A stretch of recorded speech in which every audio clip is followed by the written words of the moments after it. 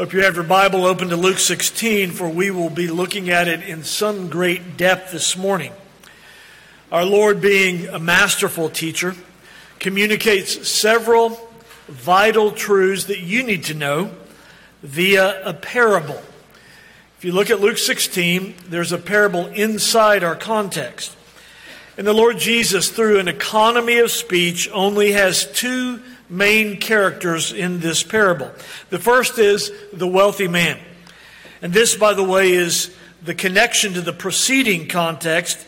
If you will notice in verse 13 and 14, Jesus is talking to the Pharisees, who we are told have great wealth. And just like them, this man in the parable was a lover of money and was a Jewish man by evidences that we'll point to in just a moment, and was self-indulgent to the extreme. Jesus gives a gripping description of this man, the wealthy man, and his lifestyle. Purple was the color of royalty, and this man dressed, according to verse 19, like a king. But not only did he dress exquisitely, we're told that he ate sumptuously. Every meal was a banquet. He was a hedonist.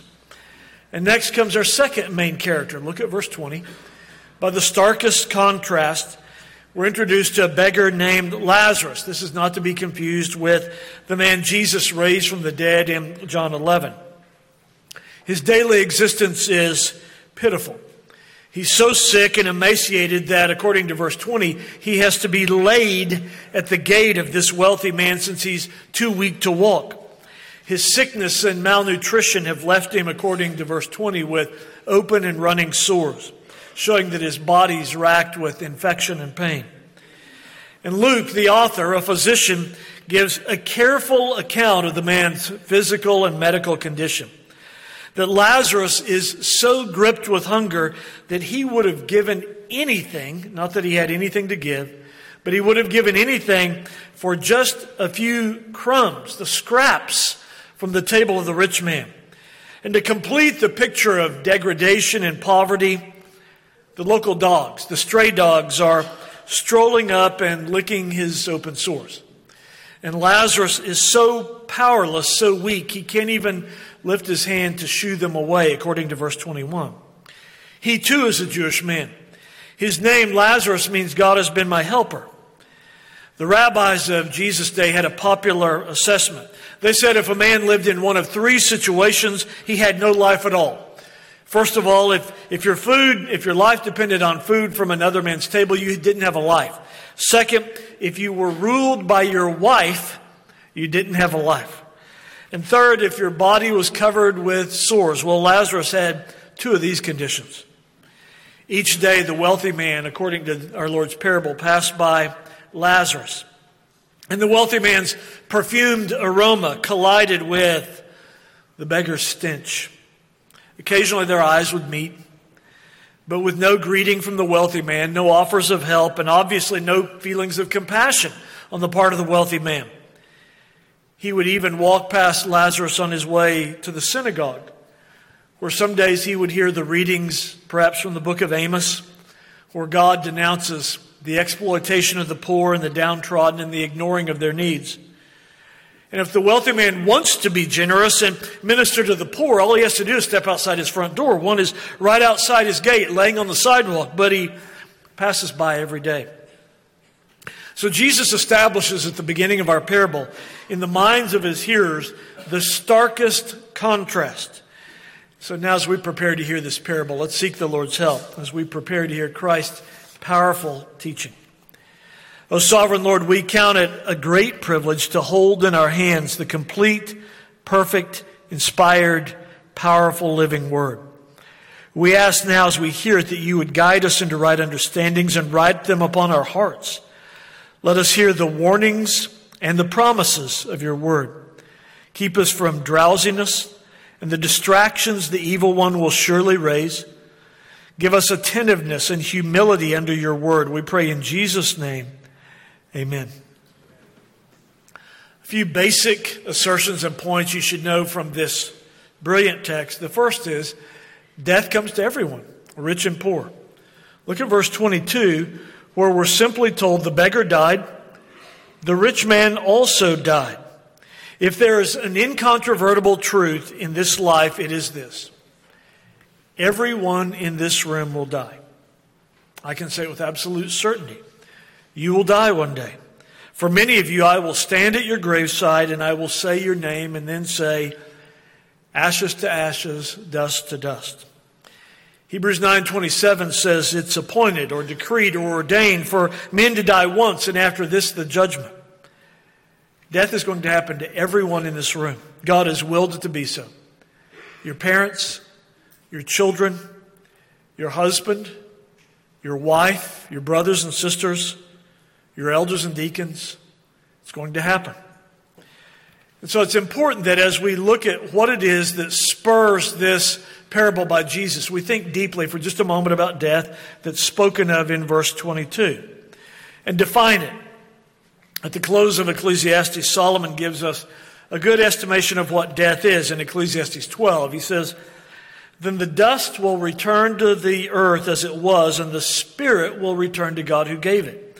In other words, physical death is the termination of physical life by the separation of the soul from the body. Let me say that again so you can get that clearly in mind. Physical death is the separation of the soul from the body.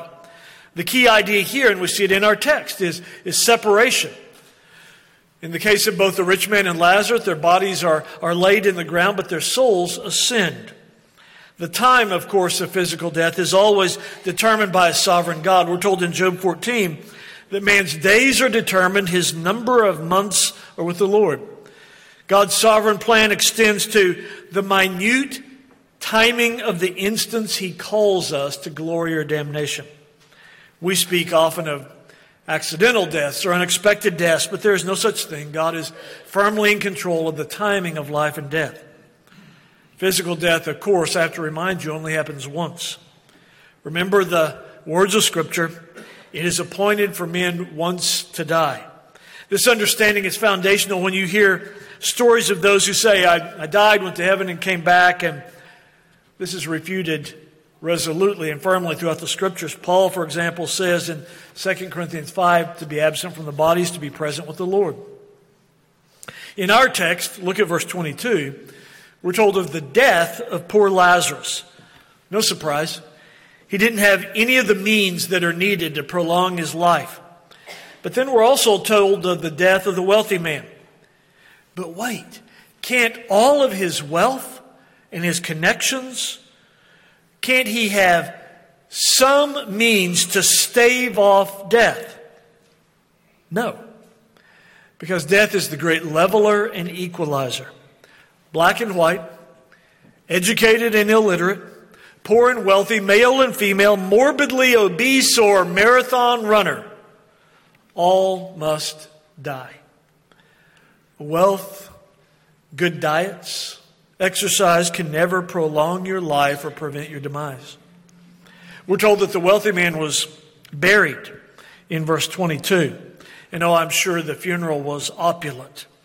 The family could afford the best arrangements and professional mourners and the best music and the most expensive burial spices. And the man was laid out in his finest, most elegant suit of clothing.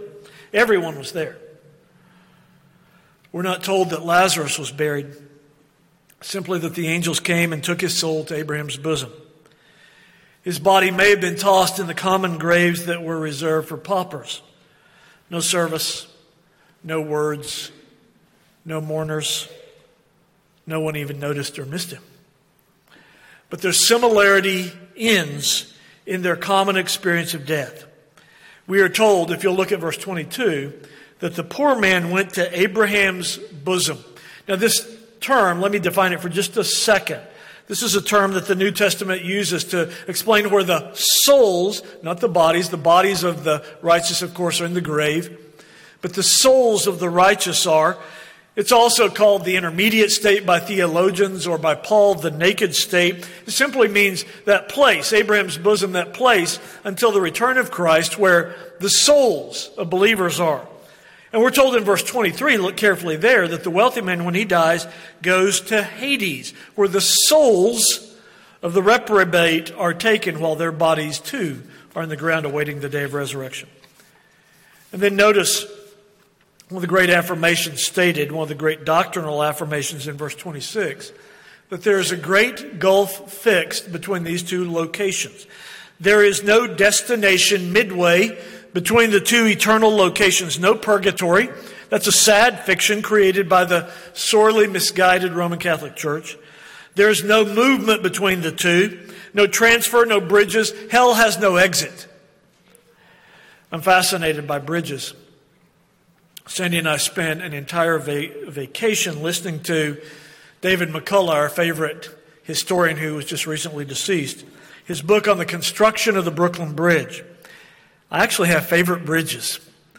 The Chain Bridge in Budapest, Hungary, spans the Danube River between Buda and Pest.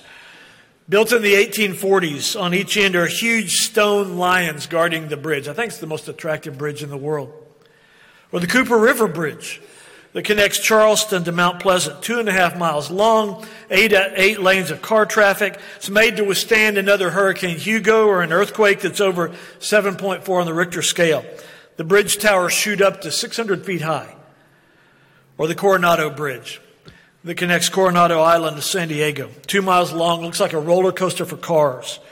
It's 200 feet above the water to allow a U.S. naval aircraft carrier to pass under it. These bridges are all marvels of human ingenuity. No man, though, nor any firm, not even the Army Corps of Engineers, can build a bridge that connects hell and heaven. That's what's said in verse 26. So Abraham explains to the wealthy man. Now get the spatial picture. Here is Abraham's bosom with poor Lazarus. Now, and over here in Hades is the wealthy man in torment. It's said to us 3 times. Abraham explains across this gulf that he cannot aid him since there are sovereignly established boundaries. God has so designed the afterlife that the unrighteous and the righteous do not mix. The antithesis is made clear and permanent.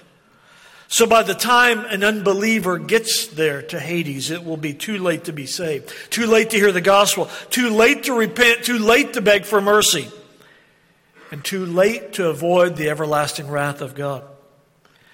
This fact that it's too late will daily compound the misery of the damned, knowing they have no hope, no way out. And so every missed opportunity, every gospel sermon that they ignored, every foolish decision will be relived and lamented 1,000 times. And the mantra of Hades will be, if only, because there will be no after-death conversions. Hades, of course, is a place of separation. Separation from believing family members, separation from all holiness and truth, separation from grace, from happiness. These 2 men, the rich man and Lazarus, had lived right next to one another. But now they're separated forever. It's the same with some of you. You may even share a house or a bed or a row, a pew right now with someone in this life, but you'll be separated from them forever. Unless you repent and believe the gospel, your last embrace on this earth with a mother or a grandfather or sister will be your last forever. My unbelieving friend, this is why I would proclaim with such passion to you here and now.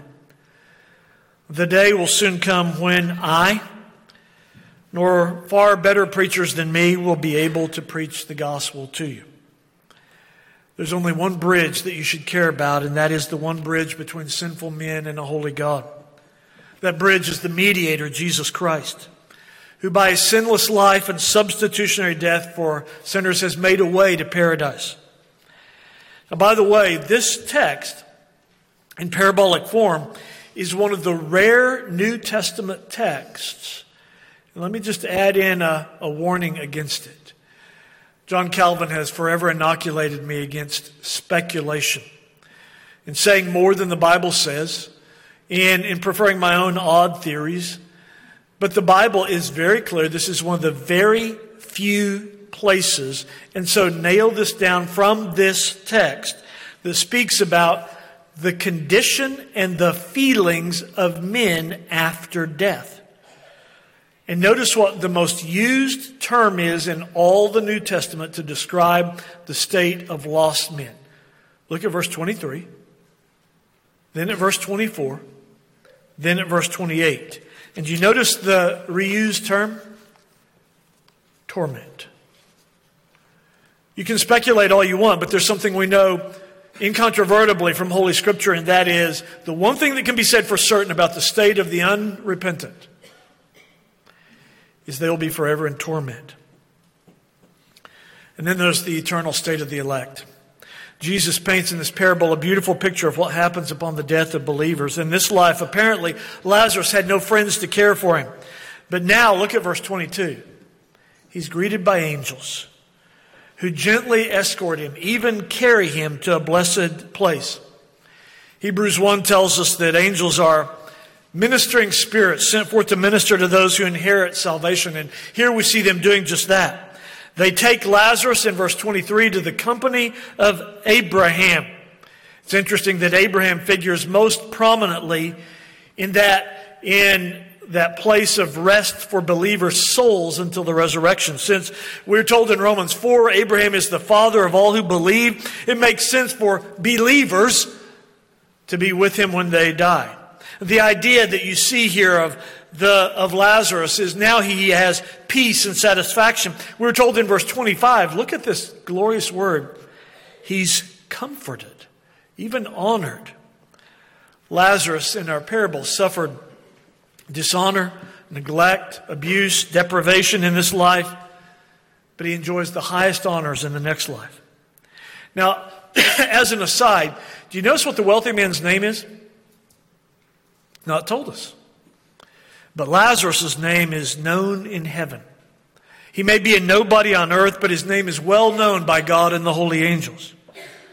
And I would remind you what physical death is. We've defined it already from Ecclesiastes, but physical death is, first of all, a homegoing. Doesn't Jesus say the night before the cross in John 14, I have prepared many mansions. I'm going to prepare a place for you. This is why Paul could say in 2 Corinthians 5, we're of good courage and prefer to be absent from the body and to be at home with the Lord. The dead in Christ are not homeless or wandering. They're at home. But as well, physical death for a believer is not just a homegoing, it's a cleansing from all sin. Hebrews 12 speaks of the spirits of just men made perfect. It's a state of absolute holiness. John writes in Revelation 21 that nothing unclean and no one who practices abomination and lying shall ever come in. It's a place, a state of transcendent purity. Everyone who enters has been totally washed of sin. The one thing we can say about heaven is there's no more sin there. And so instead of speculating and making up silly ideas about heaven, you should set your feet down on this.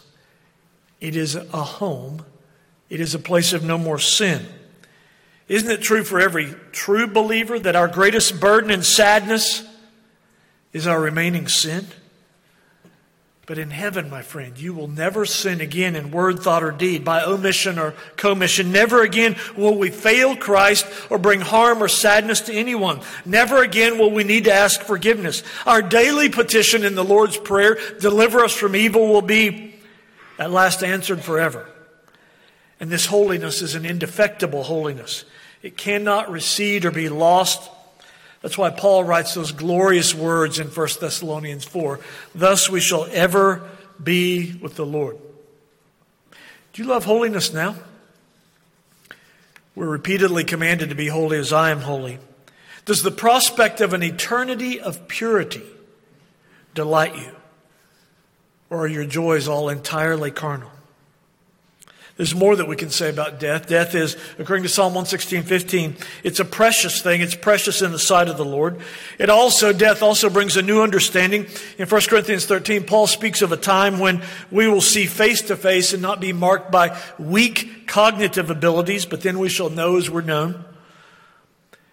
And to sum up the best of all statements about heaven, it's just better. Paul in Philippians 1 discusses which is better, to live in his current state or to die and go be with Christ. And he quickly concludes that to go and be with Christ is far better. That's why John Calvin said, "Oh, what a sad sentence it would be if we were bound to live in this poor world forever." Of course, I wouldn't be telling you the whole story if I didn't tell you the key feature of Abraham's bosom, or the intermediate state. It's worship. In Revelation 5, we have that picture of the eternal Sabbath. You have the huge crowd singing praise to Christ, multi-ethnic crowd, people from every nation, tribe, and tongue, every language. And so let me ask you again. Do you love the gathering of the Lord's people now for worship? If you don't love to worship Christ now, what makes you think you will love it then? I remember the first conversation that I had about the eternal state of one of my flock. I was in my first church. I was very poorly doing youth ministry, and I was trying to figure out where all my kids were. And there was one girl in the youth group that I hadn't seen for the first 5 or 6 weeks I'd been at the church. And I saw her mom, and I said, "Tell me about your daughter." And she said, "Oh, my daughter's great. She's a believer and all, but she just doesn't love to come to worship." And because I was about 6 weeks out of seminary, I was a little too blunt. I said, "She's not a believer. Because if she were, she would love to worship." Richard Baxter, the old Puritan, said, "The liveliest sign of heaven upon earth that I know is when God's people join together in heart and voice to praise the King." Asked by one of his congregants about those who preferred not to worship, Baxter replied, "A hog would be more fit to be a professor of philosophy than they are fit for heaven."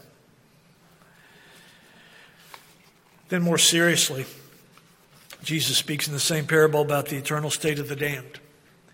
He speaks of Hades here, the state before the resurrection when unbelievers are then cast body and soul into hell forever. Whether it be Hades or hell, it's really disappeared from the vocabulary of evangelicalism. Unbelievers speak flippantly of hell and talk of folks going there, but Bible-believing Christians seem ultra-reticent to broach this subject, which is more than strange, since Jesus spoke about 2 subjects more than any other: money and hell. How do you describe the state of the reprobate? Too late. Regret. Torment. By the way, that's the favorite descriptive term of our Lord. As I said, look at verse 23, 24, 25, and 28. Jesus keeps using this term of torment. And when he speaks of torment, it's a strong word. The most intense, throbbing, pulsating pain you've ever known is a day in the park comparatively. The fires of hell communicate a direct sense of the holy wrath of God's anger at a person's sin, and that fire will never be quenched. But let me add an adjective to torment. It's an inescapable torment. Let me be even more biblical. It's an inescapable, increasing torment. Just as heaven is the progressive enjoyment of God and his people, so Hades is the progressively increasing agony and pain and torment of the damned. Hell is not remedial. It's not rehabilitative. It's punitive. Notice what the rich man tries to do. Look carefully at his interaction. Here's the wealthy man in Hades, across the great gulf fixed, and he is speaking, obviously, I know it's a parable. It's not a literal text, it's parabolic.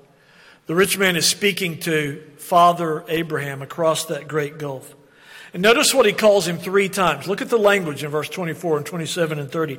He calls him Father Abraham. Do you notice what this man is doing? He's trying to appeal to his covenantal heritage. He's a Jew, and he's saying, Father Abraham, doesn't this count for something that I can speak to you as part of my covenantal heritage?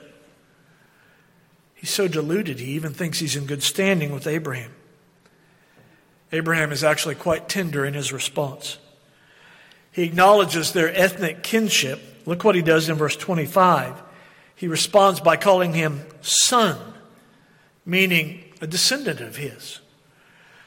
But this hypocrite in Hades, the rich man, who's never prayed before, now begins to pray. But look at what prayers from Hades are. Look carefully. Still no repentance, Still no reflection on why he's in Hades. And look what he wants in verse 24 when he begins to beseech Father Abraham. He wants any measure of relief. He would be thrilled to have one who he'd formerly ignored every day, Lazarus, to come and dip his finger in a bucket of water and just cool his tongue. He doesn't ask for access to a swimming pool or a pitcher of ice water or even a cup. He wants a drop, just anything. He needs relief. Just a moment's respite from his agony is all he wants. But there will be none. And notice how he thinks of Lazarus. He still thinks of him as his water boy. Lazarus was still nothing more than a prop to him, just scenery. And Abraham tells the rich man why his first request for even the smallest relief would be refused. Because he had lived for the good things in this earthly life. He had idolized them, so he had already gotten his fill. He had his reward then. God has no mercy for those who reject his Son. And notice what else he wants. Look at verse 27. He wants his brothers to be evangelized. He didn't say, notice, well, I'm glad my brothers are coming here. We'll have a great time together. You'll hear ever so often fools who will say, oh, hell won't be so bad. I'll have great company. My friend, there'll be no enjoyment in Hades. Nothing to mediate the torture. It's not an eternal drunken Mardi Gras party where sinners do what they did on earth. Now notice something. People in hell may have a concern for the lost, but they can do nothing about it. And the saddest word that Abraham uses is stuck right there in verse 25. It's the word remember. Abraham reminds him of the choices he made during his life. This word will haunt the damned forever. You will remember over and over all the times you were told of Jesus the only way. You'll remember all the occasions on which you were called to faith and repentance. You'll remember all the tragic choices you made to pursue the things of this world instead of pursuing salvation and godliness. Hell will be constant confrontation by your own conscience and memory. And then we are told something profoundly fascinating, theological, and even directive for our worship and our ministry here. Look at verses 27 through 31. I want you to carefully consider what's being stated by Jesus in these verses. It's a repudiation. Listen to me carefully. You may even want to write this down and then remember it every Sunday. It's a repudiation of the spectacular and an affirmation of God's appointed and ordinary means of grace. You see, the wealthy man is convinced that his 5 brothers, though unconverted, will be swayed and moved to saving faith if something phenomenal happens. Here's what he has in mind. Look at verse 28 and verse 30. Here's what this silly, wealthy reprobate has in mind. Would you just send Lazarus back from the dead and preach to my 5 brothers? Now notice something. The rich man, he at least has this much right. He's a believer in preaching. Good for him. But he has a special preacher in mind, Lazarus. Wouldn't he be an arresting minister coming out of the grave and all? He thinks his family needs a preacher. But he thinks it needs to be a miraculous preacher, one who comes out of a grave. And he actually states what his brothers will need to do. Look at verse 30. He knows what they need to do. They need to repent. Something he was unwilling to do. That they need to repent of their hard-heartedness, their stinginess, their self-righteousness. I want you to notice what plagues this Jewish man. He's plagued by the Jewish dilemma. Paul sums it up this way in 1 Corinthians 1 verse 22. Jews ask for signs. And what did Paul do in response to the demand for signs?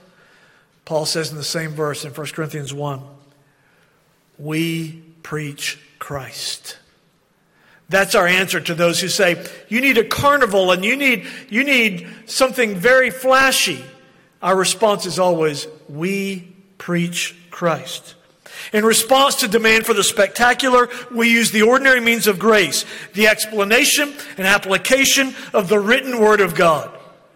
Jesus is telling us something powerful and profound here. The power in evangelism is not tied to the evangelist, even if he's well known and is spectacular. The power is in the Word, the written, inscripturated Word. Faith comes by hearing the Word. Peter tells us in 1 Peter 1 that regeneration is through the Word. The Word of God is enough to show men their sin, enough to guide them into the way of salvation, enough to teach them how to give glory to God. And look at what Jesus goes on to say. Look carefully at verse 31. And let me forever deliver you of thinking otherwise. Jesus says in verse 31, spectacular signs will not impact anyone. The reason men will go to hell is because they won't listen to the Word. Here we're given a profound insight into the mind and the heart of an unbeliever. If a man does not believe what is said in God's inerrant and inspired written Word, he will never believe anything else God does, and he will not believe in Jesus Christ. Jesus did great signs. He walked on the water, fed the 5,000, healed villages full of people. He raised a man named Lazarus from the dead. Any of those signs seem to have much of an impact on these Pharisees? No. They still kill him. When Jesus came out of the tomb on the third day, supplying the greatest sign ever in the history of signs, we read in Matthew 28 that the Jews tried to cover the whole sign up. And what Jesus is teaching here in this parable at the end of it is the sufficiency of the written Word for evangelism. Look and memorize this text. Look at verse 29. What is his remedy for lost men? Let them hear the Scriptures. That's it. How do we apply this word to us today? If you're in Christ today, united to Him by faith, praise Him for delivering you. Colossians 1 says, He delivered us from the domain of darkness and transferred us to the kingdom of His dear Son. Oh, how those who have been delivered from an eternity of torment should sing the praise of their Savior. Another application. This doctrine that we see here taught by Jesus, the doctrine of eternal punishment of the enemies of Christ, will help you to be patient under temporary afflictions when they come. No matter what they are, no matter what your afflictions are and your burdens are, they can never even be the slightest comparison to the torment of the damned. Your burdens are light compared to the burdens of the damned. This text as well should engender in you a hatred of sin. If God hates sin so much that He will punish sin and sinners forever, it should cause you to have the same holy hatred that He has of disobedience. Now, if you're here today and this subject fills you with horror and doubt, for you're quite certain you have no hope of salvation, please don't be a passive hearer. Jesus says in Matthew 7, everyone who hears these words of mine and acts upon them may be compared to a wise man who built his house upon the rock. The evil one's greatest desire today is to hold you in bondage, but you can have deliverance and eternal life today if you will but press into the kingdom by repenting and believing the gospel. Believer, let me remind you of the usefulness of this text for you. In his devotional classic called The Saints' Everlasting Rest, Richard Baxter said, it's good for believers to meditate often on the day of your own death and your entrance into the presence of Christ. This will be a great help to you in priority setting, in budgeting and more. The peripheral and foolish things will fade quickly. But this text, I will say to this whole congregation, is incredibly powerful in informing us as to a philosophy of ministry. We will not focus on the spectacular, but the ordinary means of grace. always proclaiming the written word. We will fervently pray, asking God to use his appointed means, and we rest in the sufficiency of the Scriptures. Let's pray together. Father, teach us to number our days so that we indeed will be wise and prepared to enter into eternal life. Deliver us from the folly of the fool in our text who thinks he will live forever. Enable us to live from this day forward with a clear understanding that very soon we will meet with that appointed day, and if we've embraced Christ in faith, we will come home and be comforted. We pray in the name of the one who's prepared for us a place, even the Lord Jesus Christ. Amen.